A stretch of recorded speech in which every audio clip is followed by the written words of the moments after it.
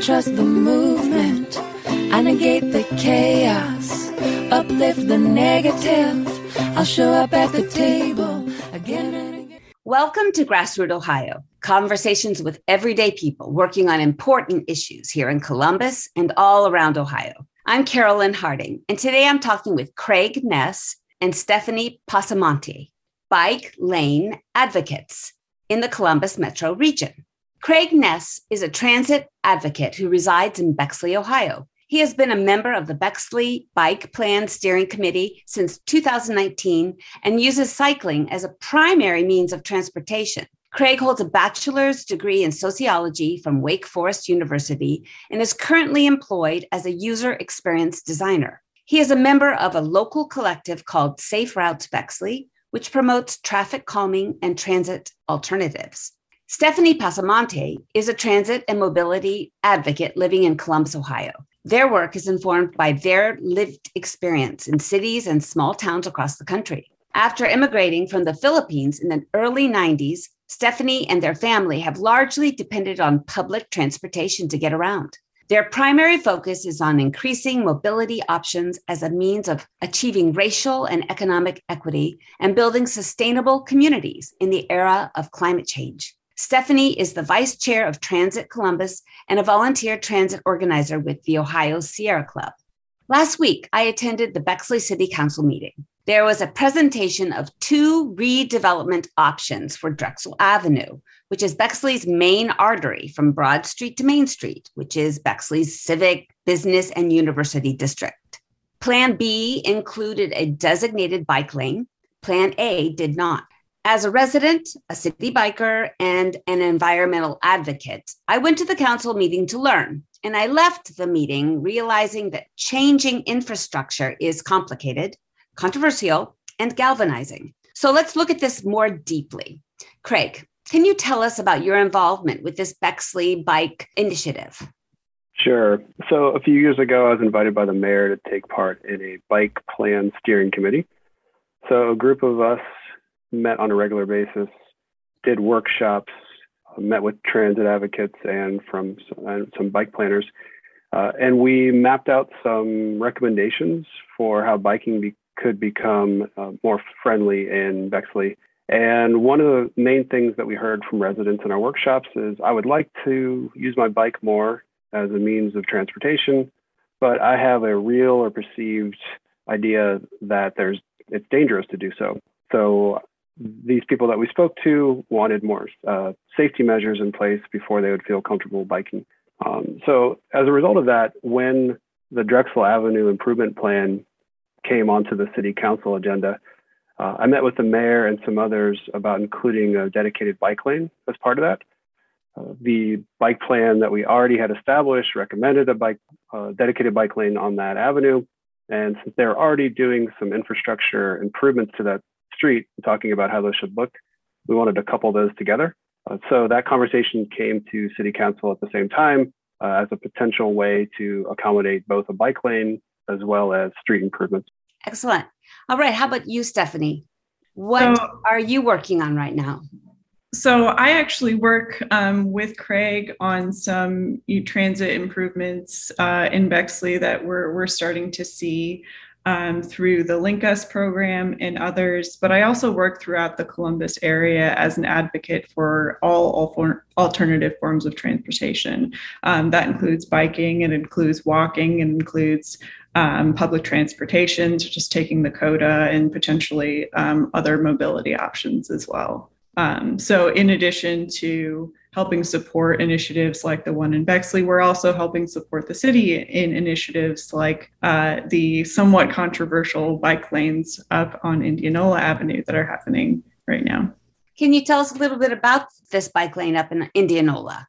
Yeah, so I think, understandably, the city is trying to make Columbus a safer place for pedestrians, for cyclists, even for motorists. And one thing that we've seen all across the country, all around the world, is infrastructure improvements is the most effective way to do that. Obviously, right now, we're also experiencing the effects of climate change. And one of the things that the city wants to do is reduce people's car usage as much as humanly possible. So as a result of this, they did a study on Indianola Avenue to see if they could implement what we call a Complete Streets program. And if you Google Complete Streets, this isn't something that's just a Columbus thing. It's something that's happening across the country. Again, in order to center our streets in our neighborhoods and communities around people rather than vehicles. Mm-hmm. What has made the project on Indianola Avenue controversial, and what often makes these projects controversial, is the removal of parking spaces in order to accommodate things like bike lanes or widened sidewalks or things of that nature. So I think a common worry among business owners, and one that I absolutely understand, is the idea that if you remove parking from in front of the business, it may mean that fewer people actually come to the business. Luckily, one thing that we've seen again and again in nearly every study that has been done on this is that removing parking and replacing it with bike lanes or bus lanes, for example, actually has almost no economic impact on those businesses. And in fact, if it does have an impact, it's usually positive. This is something that we're trying to help educate the public on, not only because we want to make sure that those businesses are bought into the shift from car-centered communities to people-centered communities, but also just because that's the truth. And so if you think about it, kind of outside of the context of bike lanes, think about the last time you went to Kroger or the last time you went to Target. You know, if you arrive in the parking lot and you can't get that first spot right next to the door, you don't usually leave and decide, well, I'm just not going to ever go to Kroger or Target. You park a little farther away and you walk. And that's what people do when there's removal of parking spaces in front of businesses as well. Let's go back to the Bexley situation, because that the biggest want, it seemed like, of the group that was there, and it was a very vocal group that was in opposition of a dedicated bike lane, was safety. They were very, very concerned about safety because Drexel Avenue is wide, a very wide lane boulevard. It's also the main artery into downtown. And a lot of folks did not want to give up any parking spots. Craig, can you explain what a dedicated bike lane is and why your group chose to do the bike lane on the right-hand side, or going from Broad to Main, which is the west side? Can you explain what a dedicated bike lane is? Because a lot of people don't know what that means.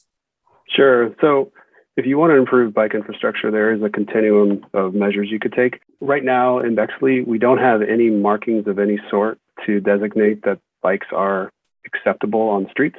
All the signage is for cars. Mm. So at a minimum level, what you can do is you can put paint on the road, add some arrows and sharrows to say bikes are something that you're going to share this road with if you're in a car.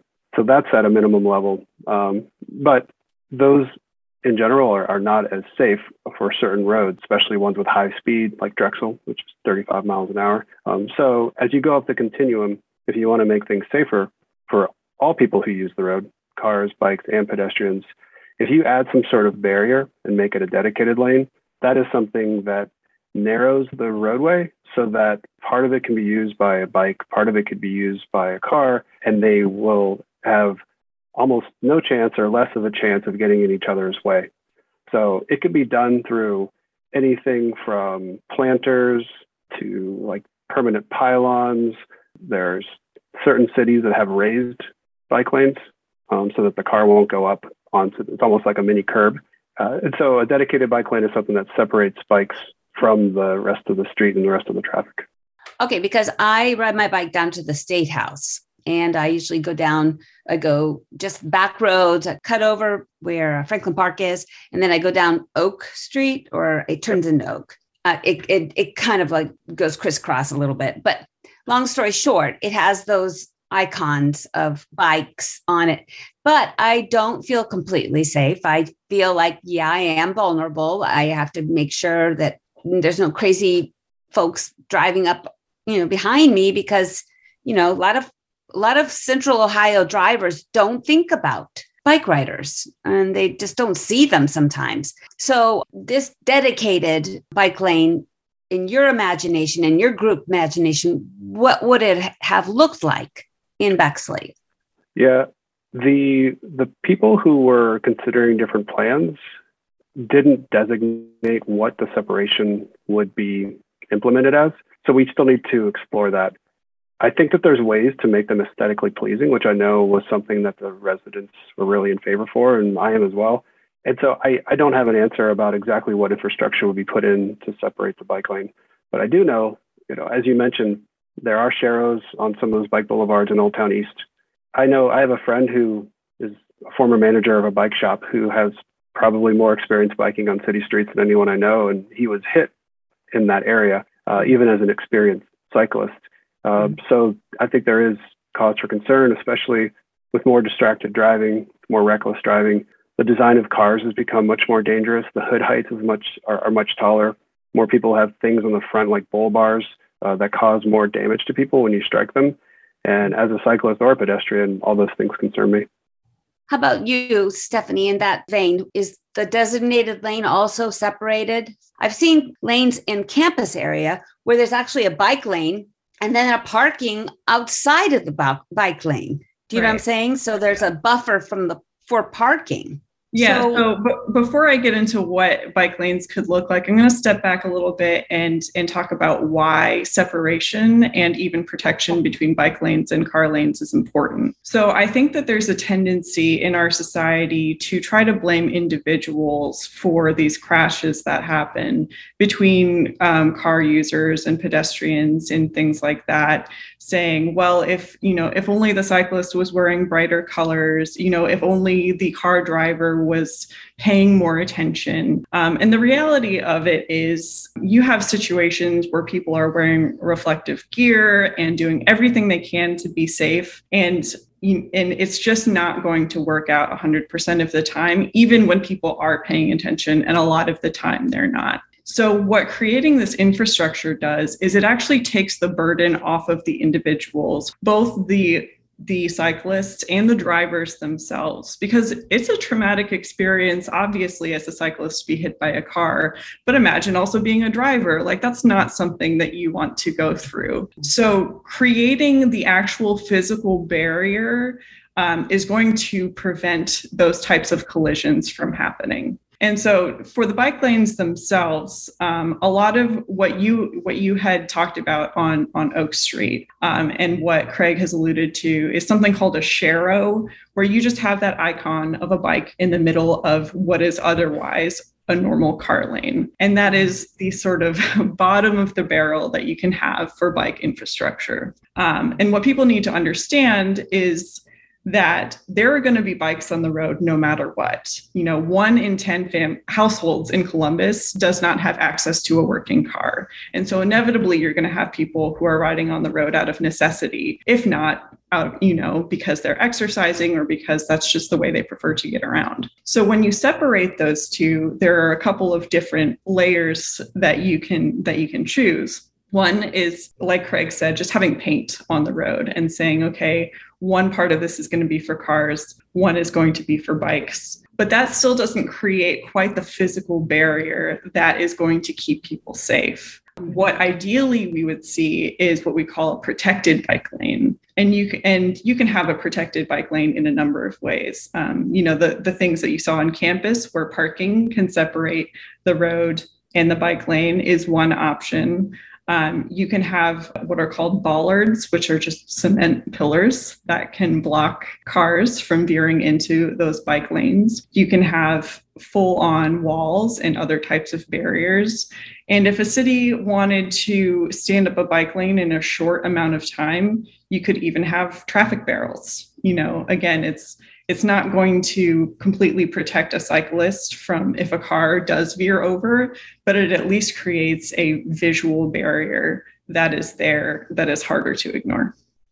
How do we help move these bike lanes, these protected bike lanes, into reality? How can we win over recalcitrant residents who are afraid of losing their parking spots or their, just the way things have been. How can we do that? Let's start with you, Craig. You mean besides going on Grassroot Ohio? Yeah, getting the word out. Well, yeah, I mean, I lose sleep about this. So I think about it a lot. And I think that there are ways to share what biking can be. There are some programs that you've probably seen in some other cities. In San Francisco, it's called Sunday Streets, where there are times when streets are closed down to traffic and you turn them into a space that's more appropriate for people to enjoy themselves. So sometimes I think that wakes people up to alternate versions of the street, because there's this misconception sometimes that cars are primarily for motor vehicles. And I think introducing the idea that you could take some of that space and reclaim it for people, for exercise, for pedestrians, for cyclists, et cetera, is one way that people can have a firsthand experience with that. I guess, the other is some events like if you, there's a bike to work day that happens in May. I don't know if it's across the country, but it used to happen in San Francisco in May, which is the last place I lived. And that was a place for people to sort of test the waters to say, well, what would it be like if I took a bike trip for 3 miles, which is actually one of the majority of car trips are 3 miles or less in our country, or at least half of them are. And that's a very ideal biking distance. So it's something that people could use as a way to test the waters there. And also our city is very flat, which also raises the bikeability of it. So I think there are some ways that people can experience what it's like. And then we could take those opportunities to test out something that's more permanent. Like Stephanie said, there are ways to do this infrastructure in a very cheap way, or something that's at least temporary, to try it out and then turn it into something more permanent, because it often induces demand once you set it up. This is Carolyn Harding with Grassroot Ohio, and today I'm talking with Stephanie Pasamonte and Craig Ness. They're both urban and suburban bike advocates here in Columbus Metro. I love that idea. And I think the almost like try it on day or try it on month, and maybe even like you say, the cones. So folks don't feel like, oh, they're coming in and they're taking my property and changing my life. I also know that in Bexley, the mayor and the city council are very pro-bike. So I'm sure that there's going to be some kind of bike plan. And as a resident of Bexley, Drexel is like the showcase. It's the widest. It's also the speediest. And that's why folks want it to be slowed down. But I feel like if we could do a bike lane on Drexel, it's very much shows that we stand for sustainable transit. We stand for more than just, speeding into our house and speeding out in our cars. So if we could do that in a way that the residents can live with and be happy with and grow to learn about, and that sustainability is elevated, that would be an awesome win-win. So Stephanie, what kind of tactics have you used to win over recalcitrant or people that are not sure they want to move forward? Yeah, of course. I think that one of the biggest things, and this kind of builds off of what Craig was saying, is just making it really easy for people to do. Because everyone I know who is sort of a bike enthusiast or who loves to ride their bike, which is everyone I know that has started riding their bike, was always hesitant at first. To your point earlier, Carolyn, sometimes it's about safety, which is a very real concern. Other times it's just the idea that, going on a grocery store trip is really difficult without a car or something like that. So what we've done and what we try to do is just make riding a bike really accessible to people. And you do that in a number of ways. You can have events, like Craig said, where you can make an area more bike accessible for a day or a weekend. You can go on group rides, which I know are really popular. And, even including children who are riding their bikes all over the place and teaching them kind of safety and things like that. There are infrastructural changes, obviously, that we're working on through both the city of Bexley, the city of Columbus, and in the metro area.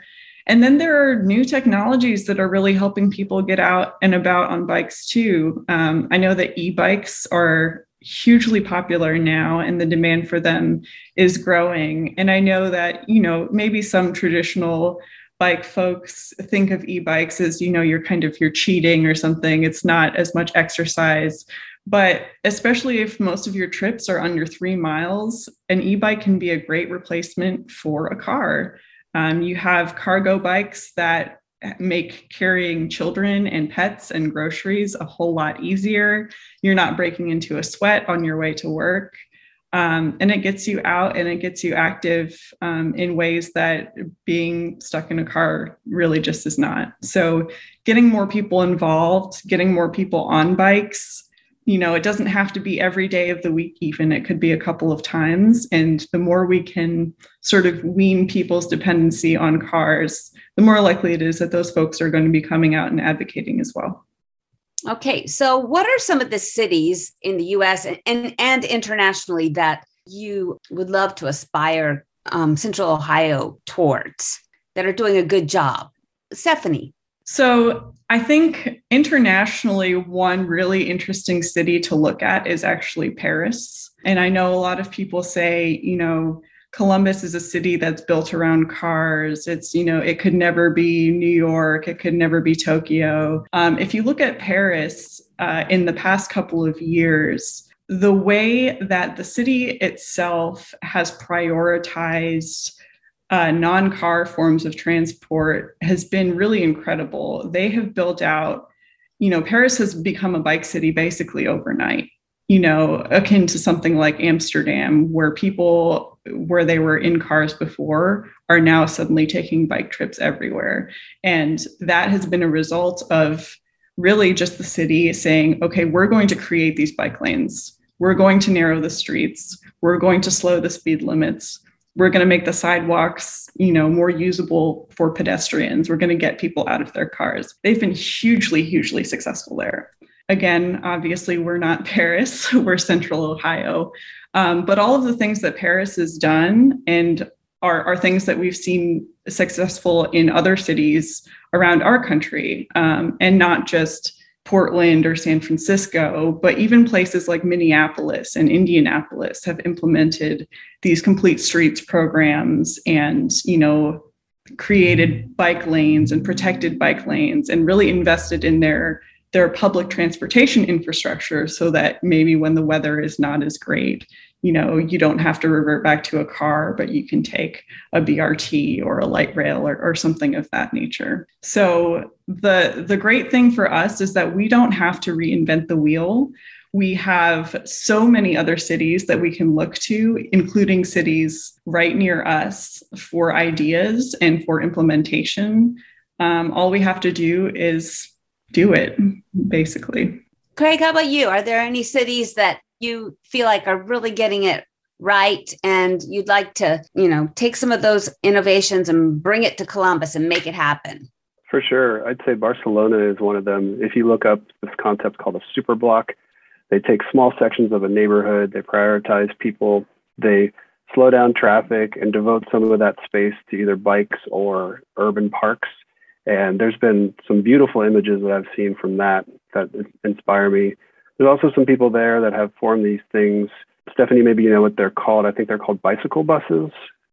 For going to school, sometimes people will self-organize in a group of, let's say, 15 to 20 people with parents and children that all want to bike to school at the same time, but they want to feel safe.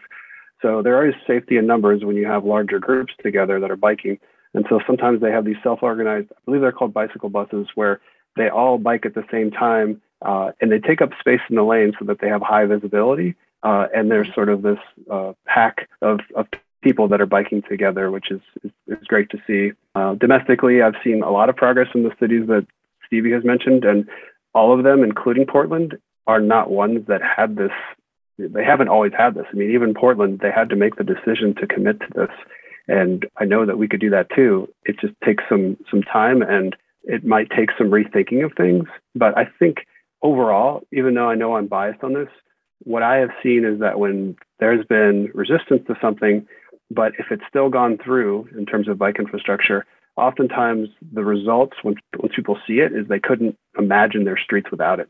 And a lot of the businesses have buy into it because there's more people visiting them, and the people that use it. Once you get a chance to try it, I wish you could bottle up that feeling, because it's really hard to explain verbally. But once you try biking as an alternative means of transportation, it's super addictive, and it's probably the best thing that you could get addicted to. I tell you, when I ride my bike downtown, I have a leisure, kind of almost like a beachcomber bike, with wide handlebars, and I have baskets. I feel like a kid again. I feel like this is my city. I can ride my bike down here and I feel connected. I don't feel like I'm in this little isolated pod. And it's really, it takes a little longer. I get exercise. I can park easy at parking spots. Bike racks. So I think the safety aspect and having a designated lane would be huge for a lot of people, for families that have kids or older folks. Like, I think there would be people that would get those tricycle bikes because they would feel like, okay, I'm safe going there on this lane. It's because like when we do the bike lanes down along the rivers, that feels safe. But in the cities, Columbus Metro needs to start going forward. So we have just one more comment and then we have to wrap. But what would you like to leave with our listeners today? Let's start with you, Stephanie, and we have 30 seconds. I think just the biggest thing I would like to leave with anybody is go out and get on a bike. If you don't have a bike, you can use one of the city's Kogo bikes. You can borrow a bike from a friend. You can get one relatively cheap from many of the bike stores around here that do used and secondhand bikes. If not for yourself, just to understand what it actually is that we're talking about here in terms of safety, in terms of the experience, and also just in terms of that feeling that you were talking about, Carolyn, of really being out there and being in your community, in your city, right there on the ground. All right. And Craig? I definitely second and third that notion that riding a bike is just this exhilarating feeling. It's changed my life significantly, and I want to share that with others. And I think I would ask people to take a look at car culture and what the total cost of counting of that is. I don't think we can and should live in a world that has no cars, but I think we could have a better balance of it. And I think that's all we're asking for. All right. And your website is? I am part of a group called Safe Routes Bexley, which has a Facebook page. All right. Thank you so much for joining us, and let's all get on our bikes. You're here. All right. In addition to our Friday 5 p.m. broadcast on WGRN.org, Grassroot Ohio now airs on Sundays at 2 p.m. on WCRSFM.org and at 4 p.m. in Wheeling, Moundsville, West Virginia on WEJP-LP 107.1 FM. You can also find us on SoundCloud, Apple Podcasts, Spotify, YouTube, Facebook, and Instagram. Thanks for joining us. You've been listening to Grassroot Ohio, 94.1 FM, WGRN.org. We air Friday nights at 5 p.m. Eastern Standard Time, and you can listen to all our previous shows archived on the top post of our Grassroot Ohio Facebook page. There's a time to listen and learn, a time to organize and strategize, and a time to stand up, fight back.